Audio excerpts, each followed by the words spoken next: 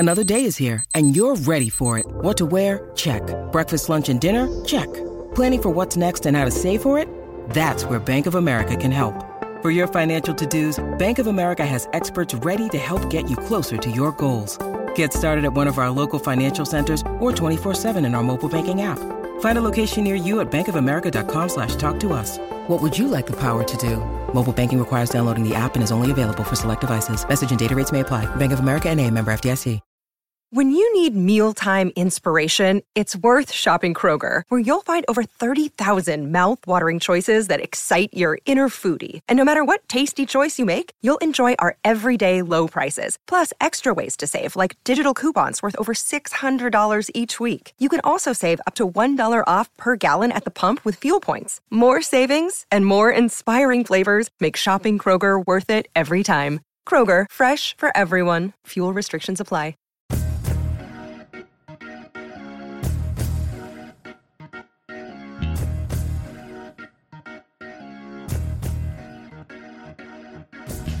Welcome to the post-game Orange and Brown Talk podcast. Browns lose to the Raiders 16-14, fall to 7-7 on the season. Doug Lesmerises, which Ashley Bastock, Scott Patsko, Mayor Kit Cabot, and Dan Lobby. Listen, it's weird.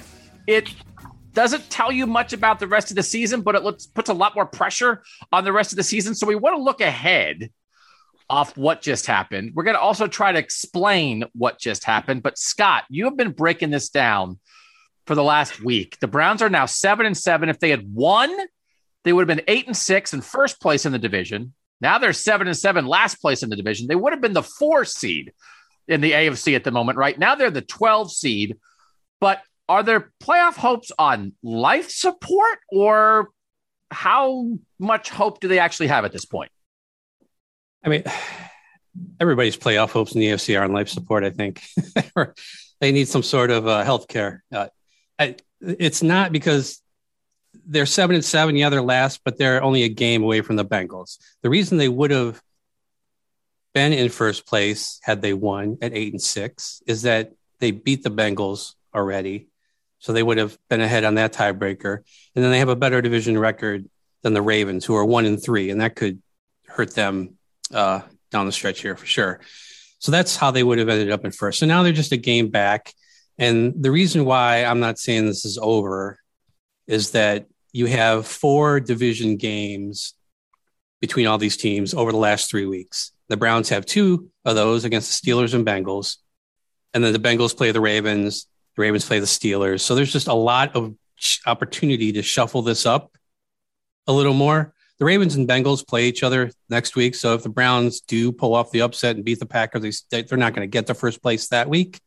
But again, you still have that game against the Bengals. And if you do beat the Bengals, then you've swept them and you've won that tiebreaker. So, and like I said, the Ravens, if they lose one of their last 2 games in the division, that could be it for them. If they lose to the Bengals this week, they're 1-4 in the division. That kills them. So there's just a lot of opportunity there for the Browns. A lot of things can happen. I wrote earlier in the week that they could lose to the Raiders and Packers and still win this division. And that still remains a possibility. And when you look at what the other teams have, it's believable. The Bengals got to beat the Chiefs. The Ravens got to beat the Rams. I mean, those are tough games for them. And it's not over, I guess is the point here. Mayor K, I think one of the things that a lot of people listening to this are going to say to themselves is, well, at least the Browns will have their guys back. They got John Johnson III back for this game. They got Wyatt Teller back for this game. They got Anthony Walker back for this game. Should fans expect that many of these COVID case situations will be back on the field on Christmas Day in Green Bay, or is that very iffy at this point? I think it's kind of iffy. They are at the mercy of their test. Now, the good thing is they changed the testing protocol, so you only need 1 negative test to get back on the field, not 2 days of negative testing to get back on the field. So that will help a lot, but it's obviously a short week. Guys that go on late in the week, like Jadeveon Clowney, they have a harder time getting back. It usually takes a while to get that negative test.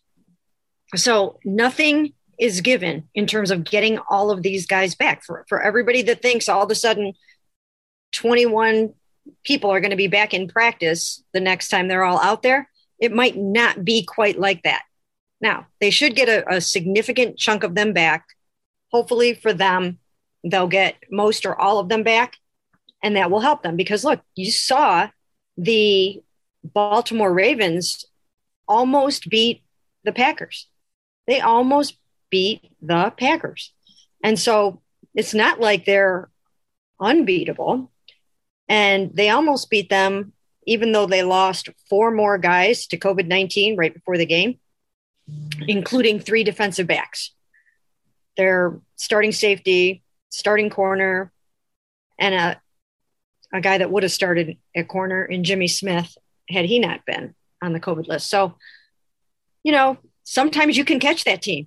Sometimes you can catch that team at this time of the year for whatever reason. And the other thing very quickly to keep in mind, nobody knows when the next NFL team is going to have their COVID outbreak, right? It's the big X factor of this season. We have no idea what's going to happen for anybody down the stretch in the middle of this raging variant. The thing you have to keep in mind about that Baltimore Green Bay game, though, is that Tyler Huntley is a top 10 quarterback. So that is, you must take into account. So, okay. They still have a chance at the playoffs, and they might get some guys back healthy. So it's not over. There is a lot. I don't know if you guys ever get on social media. Twitter, you ever get on the Twitter machine? Unfortunately. A lot of the season. I actually saw there was someone in my Twitter timeline who changed the name of their Twitter handle to "The Season Is Over." That was their name. It's like, it's not over. It's not. It's truly not. But, Ashley, I don't think I love the fact that they seemed sad. Didn't they seem sad after the game? I mean, yeah, first of all, yes, they did seem sad. I don't know that I don't love it or take umbrage with it as much as I think you are. Maybe just because I'm like, I watched it. I have no stakes in this. I just cover the team. And it was kind of gutting to see them lose like that. Now, granted, my sinking feeling was mostly due to the fact that I'm trying to rework a story I had written, but that was absolutely brutal to watch when you think like, oh, they go up, they're in great position. They get the interception from Greedy Williams. You're like, oh, this is great. They're going to do what they always do. Nick Chubb's going to get a first down, whatever the case may be. The defense is going to get a stop, and they're going to lock it up, and they're going to have won against all of these odds. Like, I don't know that I'm super, I guess, like not confident in how the rest of the year is going to play out just because they're sad after a loss like this one. Because on the other hand, it's like, well, it's good because it meant something to them to go out there. They weren't completely throwing in the towel given everything that had happened this week. Like, I'm kind of glad there was some emotion surrounding this, and they weren't making the excuses of, oh, well, we have 18 guys on our, that would normally be on our active roster. They're on the COVID list.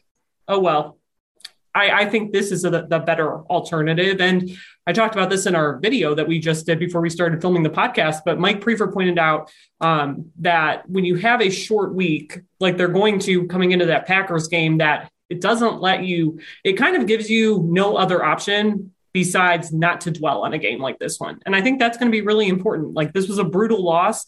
I don't blame them for having some of the emotion surrounding it. But they have this short turnaround now. So it's about what are they going to do with it and how are they going to look against the Packers, I guess. Dan, it's hard to get a read on this, right? Because we don't know who's going to play Saturday. We know there were guys on the field in this game that won't be on the field on Saturday. Do you think they can get it together? Like, do you think, okay, no, they played a good, they hung around, they fought, they didn't give up. And they can get their stuff together for Aaron Rodgers on Christmas. I mean, yes, on paper, I think this team is perfectly capable. But I think that's sort of been the story of this season is like, on paper, this team is this. But in reality, this team has been, to be quite honest, kind of what we saw tonight. I mean, this offense hasn't scored 17 points since Cincinnati. And even then before that, they couldn't score 17 points going back to the loss to the Chargers. I don't know. At some point, this team kind of is who they are. And I know tonight they were a shell of that team, but unfortunately, this offense didn't look that much different than it's looked all season. They couldn't score. They couldn't finish drives. I don't know. Yes, this team can absolutely still win this division. I think 9-8 might win this division, and it's still all in front of them. But I guess I'm just wondering, where are we finding this proof and this evidence that this football team can suddenly flip a switch and go to Lambeau Field and score 30 points to beat the Packers? I'm having trouble. I'm having trouble getting to that point, and I'm having trouble even getting to that point with like the Steelers or the Bengals. Now, maybe they just have the Bengals number, as Mary Kay has pointed out a number of times, but I don't know. I got to see it before I can say this team can flip a switch and kind of become the team we thought they would be all season. The reason why I was asking about being sad, it's okay to be sad. You tried your best. But to me, there's some version in here of, men, we played with half a team and we fought until the final second when that ball went through the uprights, down 20 men. And we fought for 59 minutes and 59 seconds. Let us get our guys back. We're going to get guys back this week, and let's show the Packers who the Browns are when we have our team. Because we put 22 guys on the field, no matter what is thrown in front of us, and we never give up. But we know that wasn't us. And we appreciate every guy who stepped up and filled a hole. But that wasn't us. Let's show people who we are. Let's get these negative tests and show people who we are.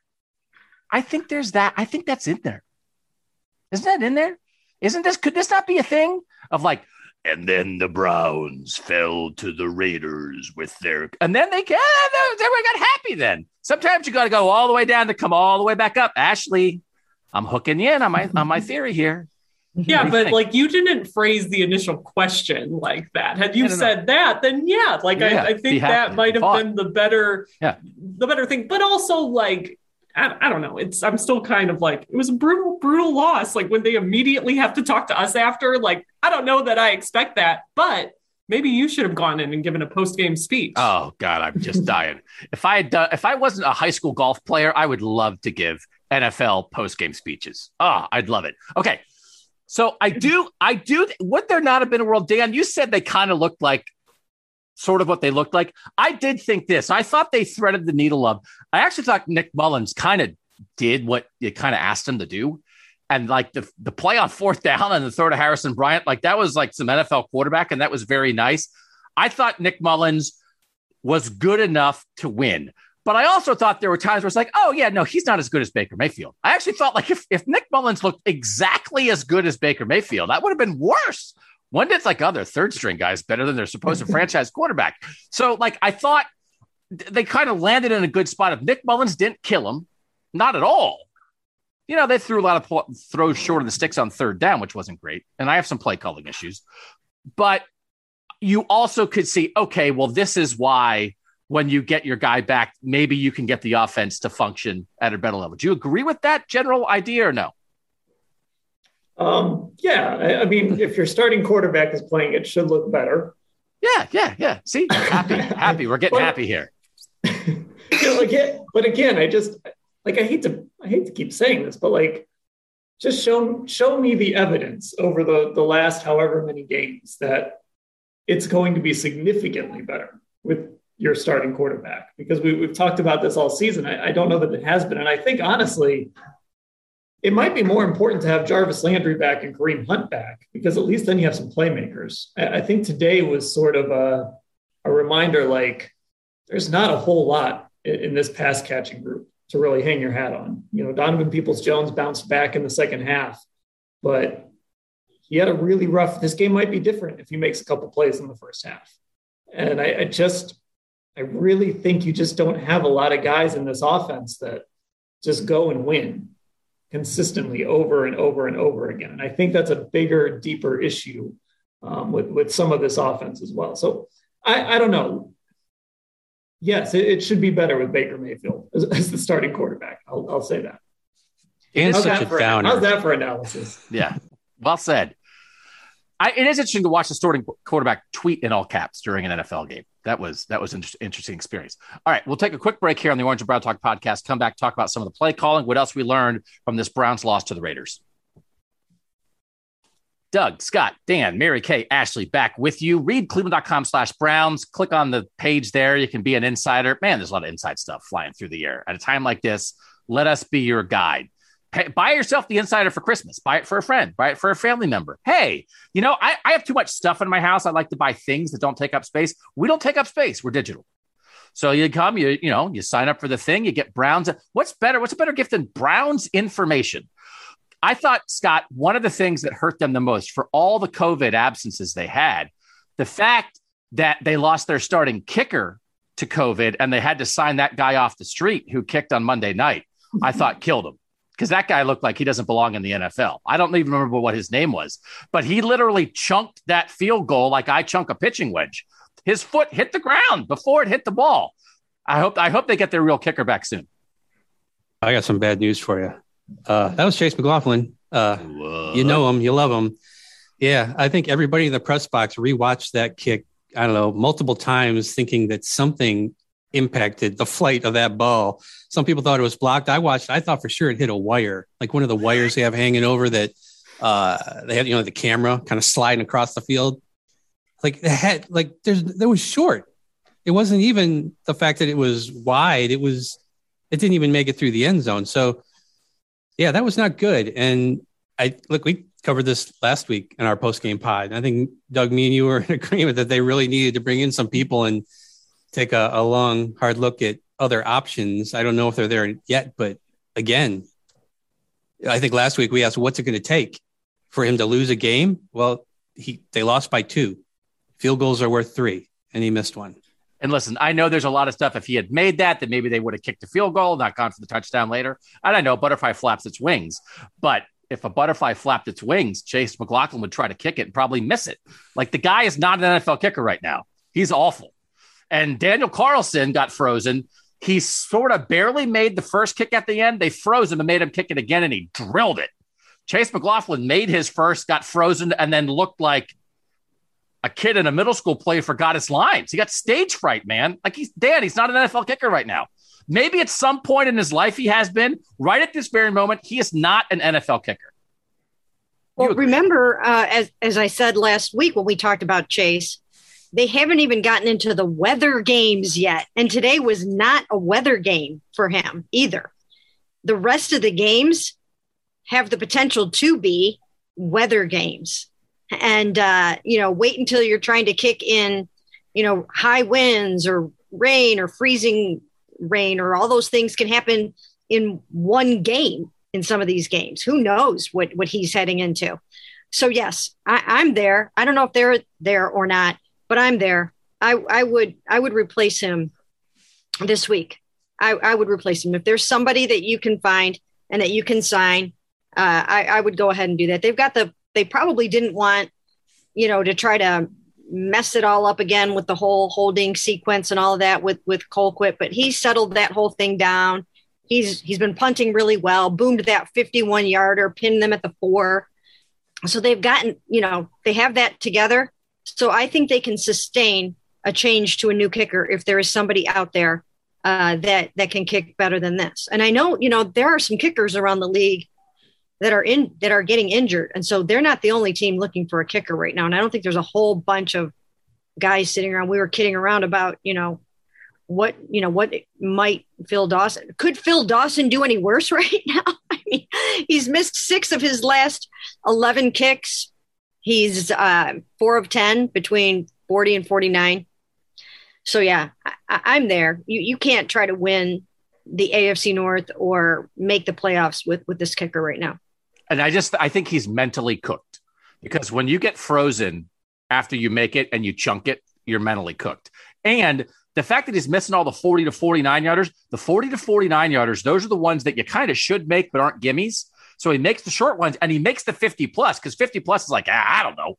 Nobody expects anything. 40 to 49 is where you make your money, and he's throwing money out the window right now. All right, that's enough kicker talk. Dan, what did you think of the play calling? What did you think of the plan that Alex Van Pelt and Kevin Stefanski came up with, and then the way Alex Van Pelt called it? Because it certainly did seem very, very conservative at times. I think it was the type of play calling you have when you have a practice squad quarterback who got one practice. And Nick Mullins has started games before, and he's played in this system before, but it's been a while, so to have him come up, get first team reps for the first time on Saturday, only because you got that bonus day. You got Joel Bitonio playing left tackle on one practice. You've got Blake Hance on the other side. And we know how this team feels about Blake Hance because they couldn't wait to get him out of that right tackle spot and get James Hudson in when Jack Conklin got hurt.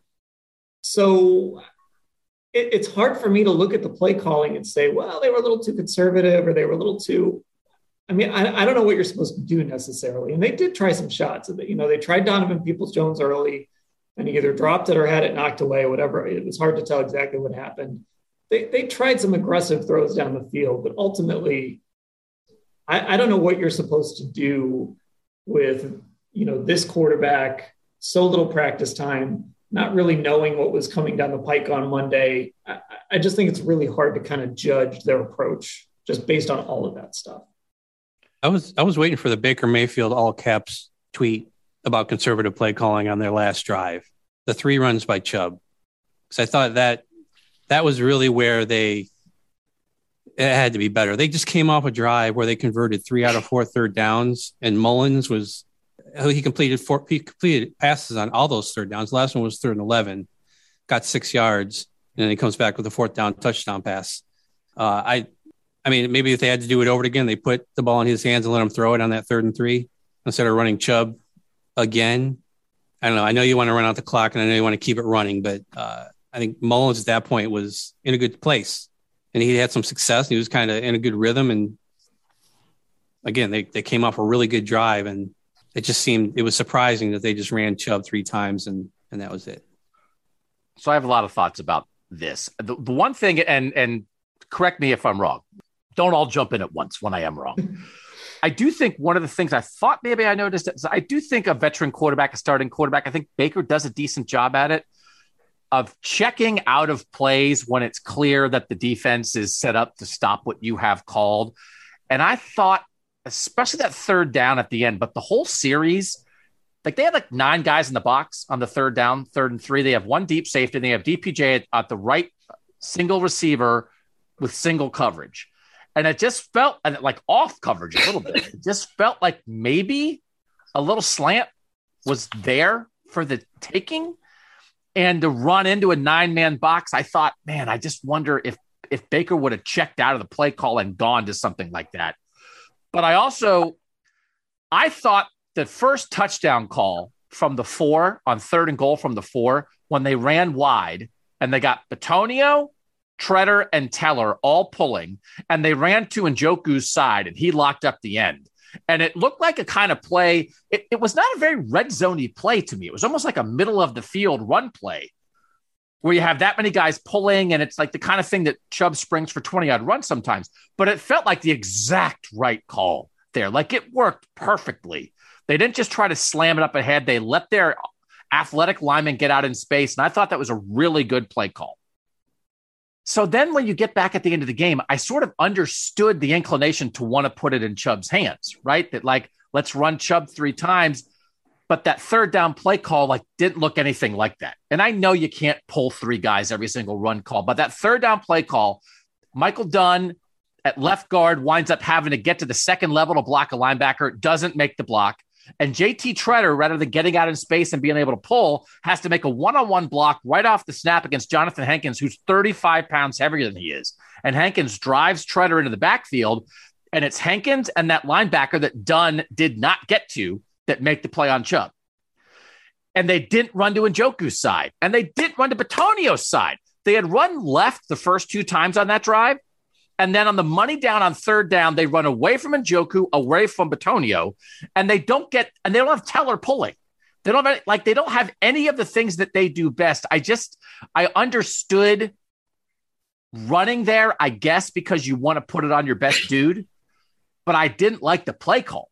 I thought that you go down on that play call on Michael Dunn missing a block. I was really disappointed in, and I know you guys were all writing, and I was eating frozen pizza in my basement, so I was able to rewind that play 9 times. So I'm not looking for analysis of whether Michael Dunn didn't get to the 2nd level linebacker, but I am disappointed in the play calling, and here's where I do want you guys to chime in.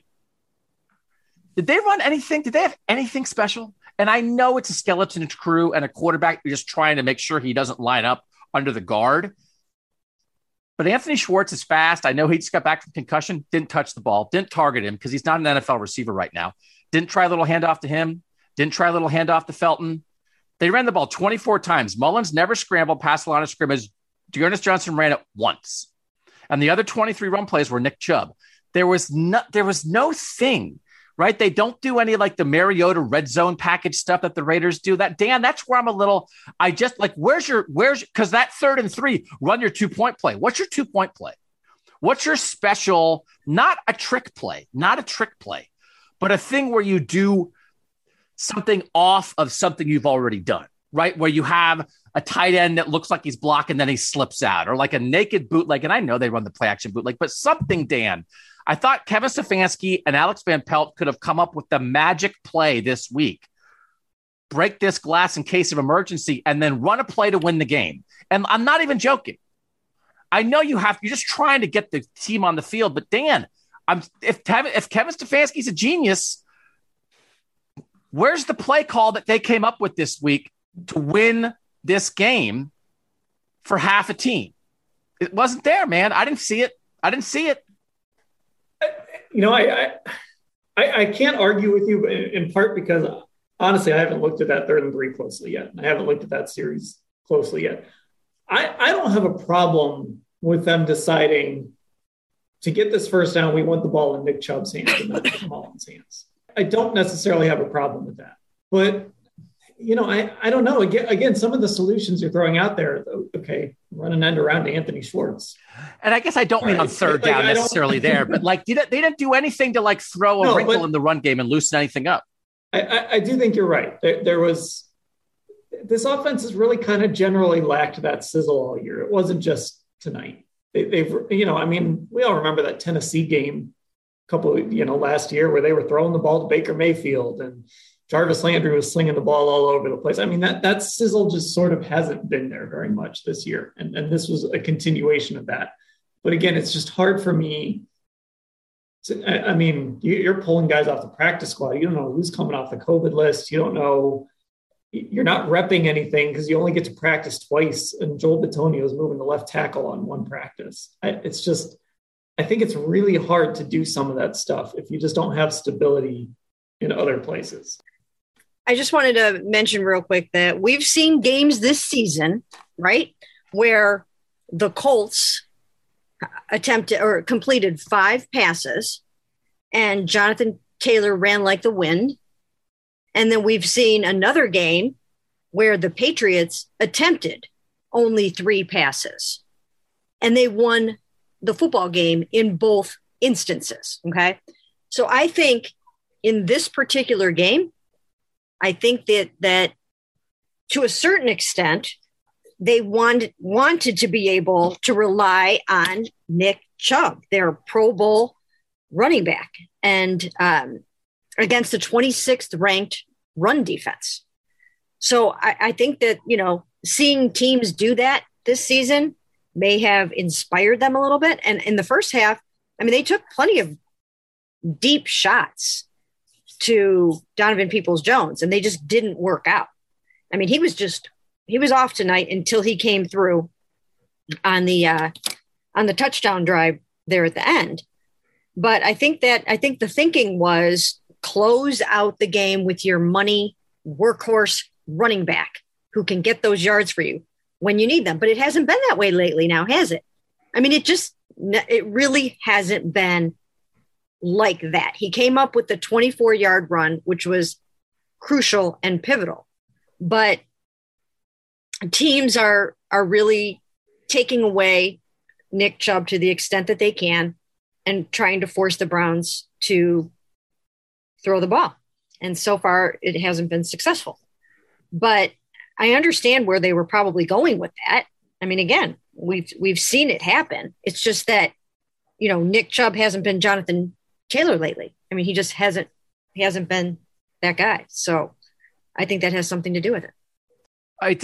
You can have variety in your offense while still running the ball a lot. I just think they've lacked it. I don't know. And their injuries on the offensive line are clearly a big deal. And again, the guy who didn't make the block is their 9th offensive lineman who was starting at left guard.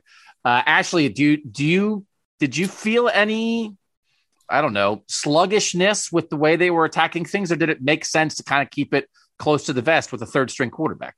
It kind of made sense. And I think I even wrote that in my quick story after the game that like Nick Mullins didn't take first team reps until Saturday. So like at that point, it's kind of a marvel that he had the basics down, let alone any kind of trickery. I mean, I do hear your larger point though with this, Doug. Like, I mean, we've talked so many weeks about how these opposing defenses are playing them. And obviously going to bring it up one more time. The Ravens having 10 guys up at the line of scrimmage on that final drive in Baltimore last month. Like, teams are essentially daring the Browns at this point to make big vertical plays. But again, I think that larger conversation isn't really impacted by tonight so much because obviously like that's been a Baker Mayfield issue for most of the season.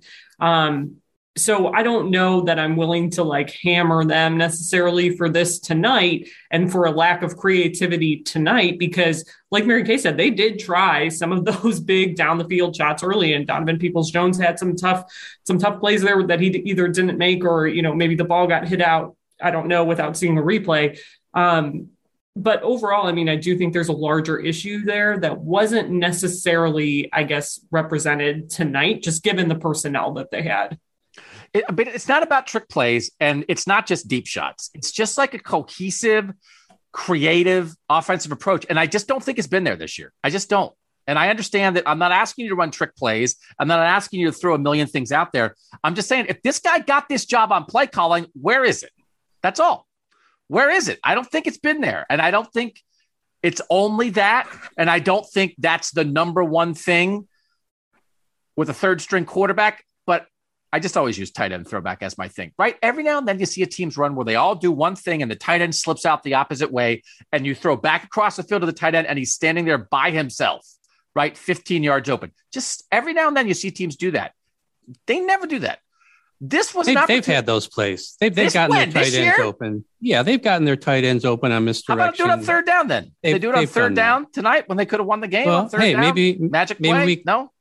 Maybe we're closing the book on Alex Van Pelt, play caller. Well, it's Kevin Stefanski's book. Maybe we need a new book. I'm kind of getting tired of this book a little bit, frankly. And no matter who the quarterback is, all he's doing is reading the book.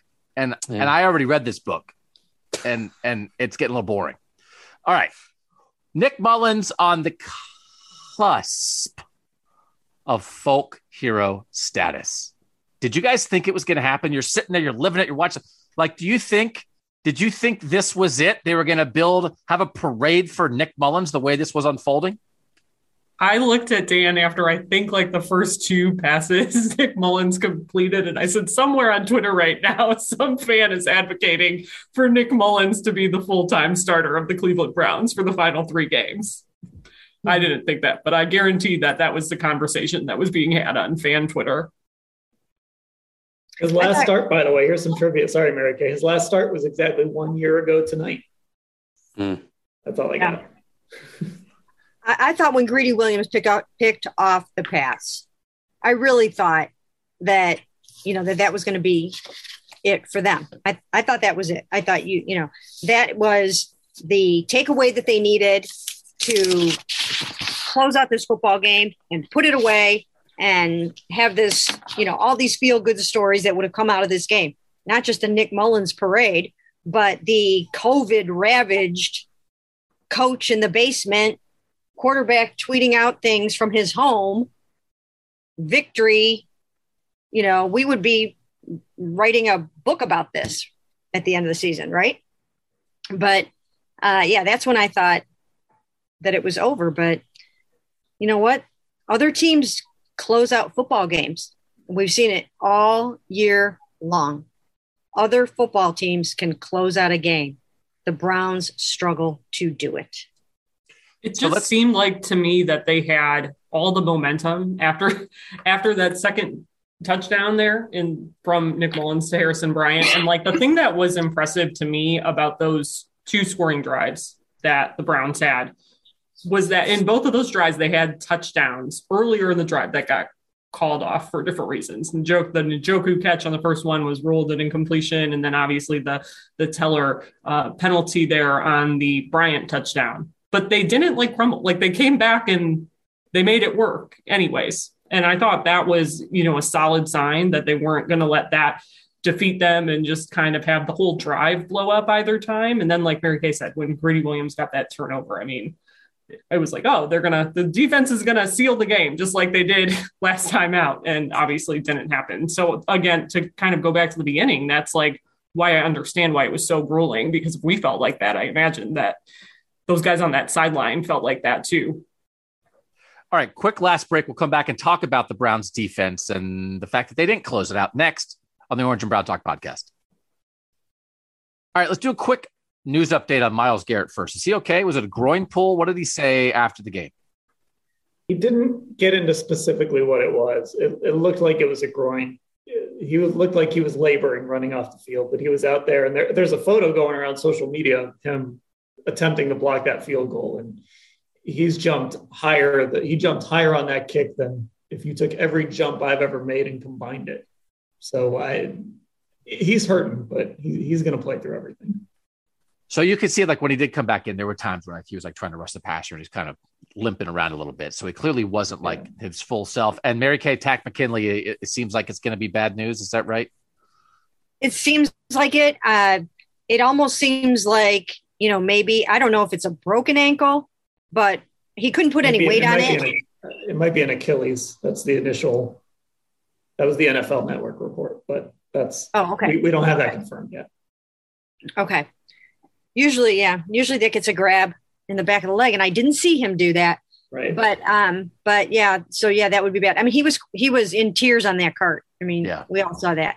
He was in tears on the cart, and so that looks like a season ender. Although I thought that Kareem Hunt may have done the same thing earlier in the year, and he wasn't out for the year. But still, even if it's a torn something, it's still probably going to put him out for the rest of the season.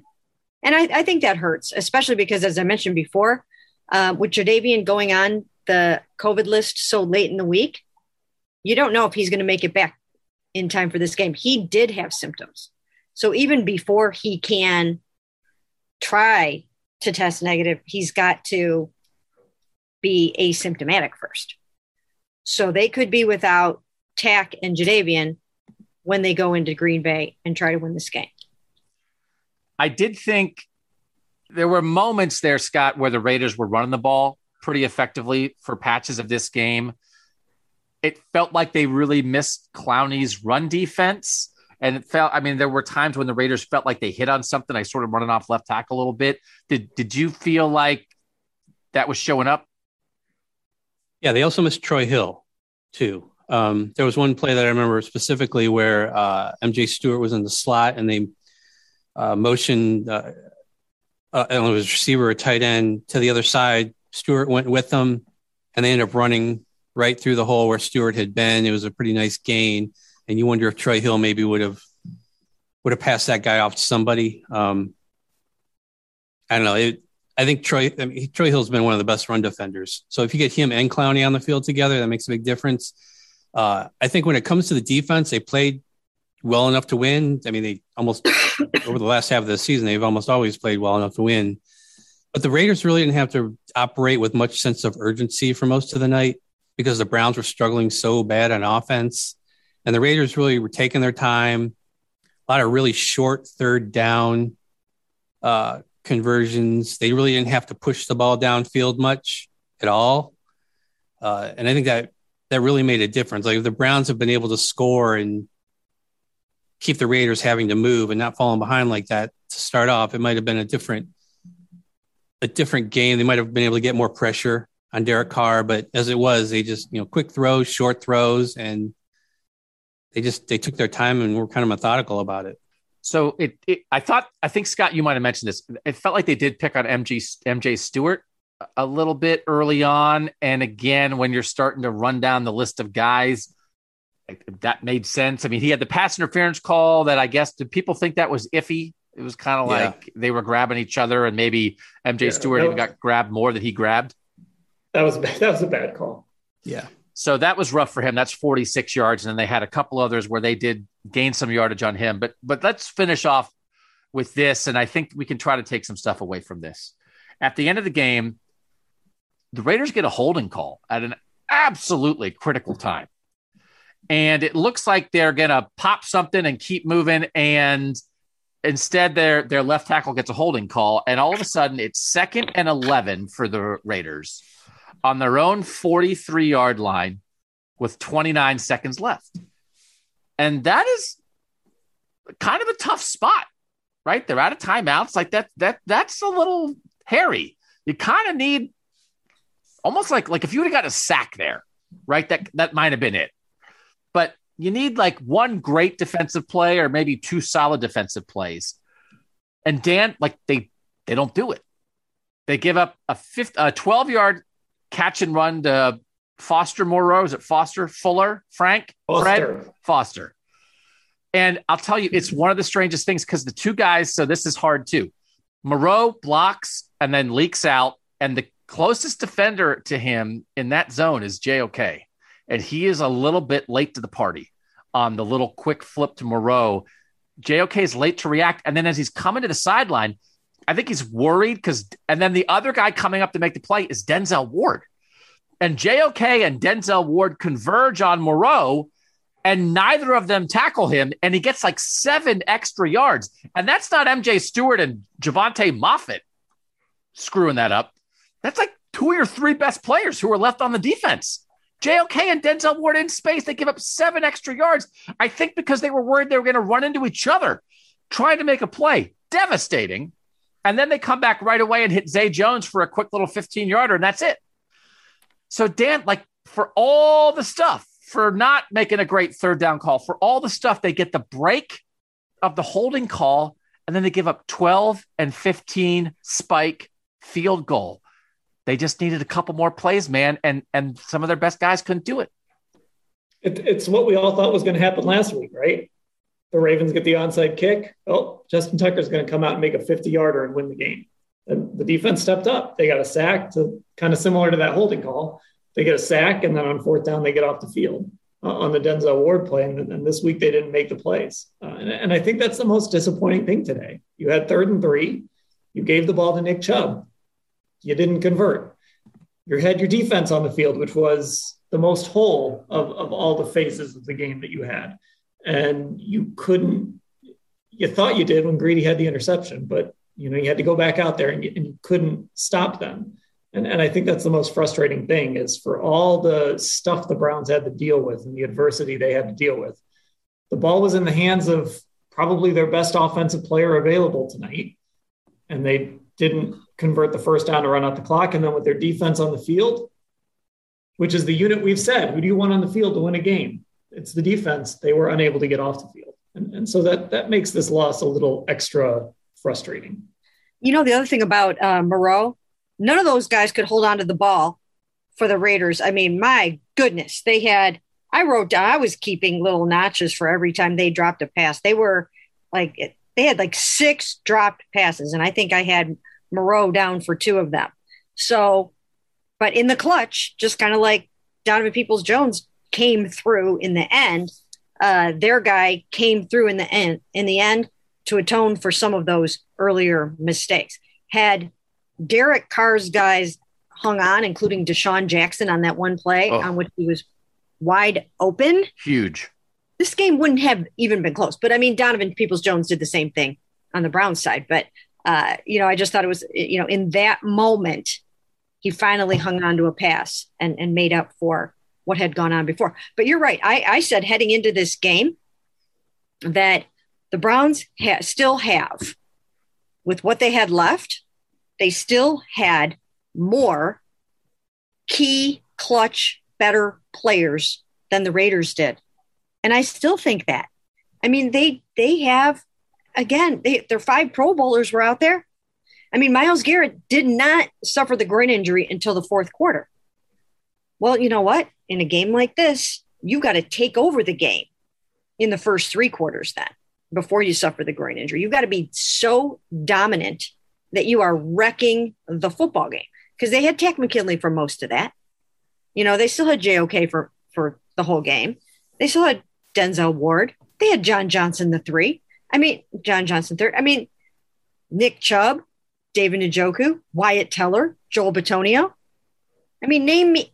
The Raiders did not have their two best football players in Darren Waller, not two of their best football players in Denzel Perryman and Darren Waller. You take those guys off the field for them. They just don't have a whole ton going for them over there. So I still really believe that the Browns should have won this game. And I do think that they did not have their biggest guys step up big in the biggest moments. And I thought it was set up. The Joe Jackson was the end who forced the holding call on Colton Miller that knocked the Raiders back. It was like Joe Jackson late in a game, like from nowhere, rushing hard, right? And forcing a tackle to hold him on a huge play. I was like, man, Joe Jackson, I can't wait to write about Joe Jackson. All right, so let's end it with what Mary Kay just said, Ashley. The Browns should have won this game. Is that right? As we look at everything that went into it, everybody they were missing, the way it unfolded, how bad the Raiders are. Raiders are bad.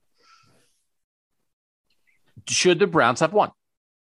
Yeah, and I think they would say they should have won based on all of the emotions and the opportunities and kind of like everything we'd already talked about. They went up, they got the takeaway with less than just under 3 minutes to go. They had multiple opportunities at that point. They go 3 and out when their offense has the ball after that takeaway. And then they let the Raiders get like 3 first downs. And again, 2nd and 11, like you said, Doug, in some tough field position for Derek Carr and the Raiders. And they just got it done. And the Cleveland defense didn't. And I think at the end of the day, they know they should have won. And that's why there's so many emotions wrapped up in this loss. Scott, should they have won? Before the game, I would say no. After seeing them take the lead with 3:45 left, I will say yes. But I don't think it's a game. They were out without their quarterback. And I know you had Teller and Bitonio out there, but you had Bitonio playing tackle. And 3/5 of the line with one guy out of position that's not good. They seem to know where Moffitt and Stewart were on every pass play tonight. You can have just a couple wrong guys out there, and it could just make all the difference in the world. So I don't think this was a game that they should have won, but it certainly was a game that turned out to be one they could have won. Dan, should they have won? Yes, they should have won. And this is just going to be – this is the theme of the year. I'm just looking at it now. 2-score lead against Kansas City, you lose. Ball in your hands with a chance to beat the Chargers, you lose. You lose 15-10 to the Steelers. You intercept Lamar Jackson 4 times, you lose. You have the lead 14-13, a 3rd and 3 with a chance to run out the clock, and you lose. There's going to be a lot that haunts this team if they don't take care of business over these last 3 games. It's a very tough spot because I think media often does this, that if you make a big play and you win, then you made a big play, right? But if you make a big play and you lose, then people forget, they didn't make any big plays, right? So like, to me, I was going to say, I think they're at a weird spot as a franchise right now where for the last several years, they had been defined by being incompetent, right? They couldn't even avoid fighting with each other in the building. So they're competent now. Kevin Stefanski and Andrew Berry are competent, but it has felt like all year that they are competent and efficient, but they don't have that little magic, that little sparkle that gets you over the top, right? That we see so many teams have. Whether it's a quarterback, a lot of times it's a quarterback making a play out of nothing, or it's, whatever, a pass rusher getting home. Now listen, Nick Mullins scrambled. Harrison Bryant got knocked down. He stood back up. He threw him a touchdown pass on 4th down. If they had won, I would have said that was the sparkle. Greedy Williams covers a guy deep, makes an interception in the final 4 minutes. If they win, I would have said Greedy Williams. That's the sparkle. So I know I'm maybe being unfair here. But sometimes, Dan, I think it's your point on this. They are a competent, solid, talented football team. But they just haven't found ways to win. And sometimes teams like find a way to win. And that is actually, that's like a real quality. That's a real skill. And a lot of times it comes from your quarterback, but I think sometimes it comes from your coach. And sometimes it can come from other players on the team. And I do think tonight, but other games this year, they've lacked that. Just look to the Ravens game yesterday. They were without their starting quarterback. They lost Chris Westry, Chuck Clark, who was their only remaining starting defensive back from the 4 they started out with throughout the season. They've lost J.K. Dobbins. They've lost Gus Edwards. They were down to smoke and mirrors in their defensive backfield. Talk about putting a couple wrong guys out there. And they absolutely 100% almost beat the Packers, except for that last play. So I think that the Ravens, in the situation that they're in terms of losing 4 starters to COVID right before the game and having their backup quarterback in the game, who, by the way, turns out to be a really good quarterback. I think that in some ways is not equal to what the Browns went through tonight, but it's a lot of adversity that they suffered and almost beat the 11-3 Packers. We're talking about a team here that lost 5 of its last 6 games and is broken and doesn't have Darren Waller and doesn't have Denzel Perriman. Okay. A broken football team. They're last in this and last in that. They're last in third down conversions. They're 26 against the run. The Browns had enough good players. They should have won this game. The way the recipe and the way the Browns get that magic, the way they win is by getting a lead, preferably a double-digit lead. When they have a 10-point lead or better, since Kevin Stefanski showed up, they're 15-2. Now, a lot of those games are those games where we're ranting and raving about how the other team came back and made it close, but they still win those games. That's a pretty good record. So tonight, when they went down early, it's like, that's not a good play for this. This is not a comeback team. And Kevin Stefanski's teams have not been good at coming back. But if they get a lead, they can figure that out. They're pretty good. I just want to end on something, too, if we're about to end here. I just want to say this. Do you guys really, really believe that one of the other teams isn't going to end up with a better record than the Browns in the AFC right now? Because it seems to me like in the division, it seems to me like the Bengals or the Ravens, one of those guys are going to win 2 games. I said this on the video we did before this. The way you win this division is you go and you beat somebody you're not supposed to. So the Browns play at the Packers on Christmas, right? You win that game, it changes things. The Bengals have a game against Kansas City on January 2nd. You win that game, it gives you an edge. The other game here, Pittsburgh plays Kansas City next week on the 26th. Mm-hmm. So I think it's going to be, unless one of these teams wins one of those games they aren't supposed to, because I don't think any of those teams are going to be favored in any of those games. Right. Then it is going to come down to all those division games Scott was talking about. But if you go upset somebody, that changes the math. That changes it from, hey, you can win this division at 9-8 to like, maybe you do have to get to 10 now. Mm-hmm. And the Ravens had their upset against Green Bay on their fingertips, and they didn't get it done, which is why that was obviously a huge That was result. the killer for that was the killer. And the Ravens play the Rams. I think that's the team I left out. Yeah, they had two of those in the last 3 weeks. 2 of those exact same games, plays, losses. The Ravens did. So listen, the Browns were in terrible shape. I think they do deserve credit for competence. Mike Prefer and Alex Van Pelt and Joe Woods and Kevin Stefanski cobbled this together and had this team ready to compete. And they did. They competed. They were absolutely hamstrung. And they didn't have a gazillion penalties. They didn't look clueless, right? They just were trying to play it close to the best. You could almost feel them early on trying to let their defense make a play. Let's just make sure the offense doesn't kill us. Let's see if our defense can make a play. And then once it was getting a little out of hand, then they pushed the envelope a little bit, which led to that second touchdown drive. So I do think there's a world where they could have gotten blown out tonight because it's just COVID wrecked you. But as Mary Kay said, the Raiders stink. So that helped also. So all is not lost. I think they've got to spin this into, hey, man, we almost won with half a team. Wait till we get a full team. And I think they have a shot to do that. But in the end, the Raiders were a broken team. And the Browns had a broken kicker. I'm just going to keep talking about that till they get rid of that guy. It's not personal. He's just terrible at his job. Thanks to you guys for listening to the Orange and Brown Talk podcast. Make sure you're reading Cleveland.com/Browns for Scott Patsko, Ashley Bastock, Dan Labbe, and Mary Kay Cabot. I'm Doug Lesmerises, and that was the Orange and Brown Talk podcast.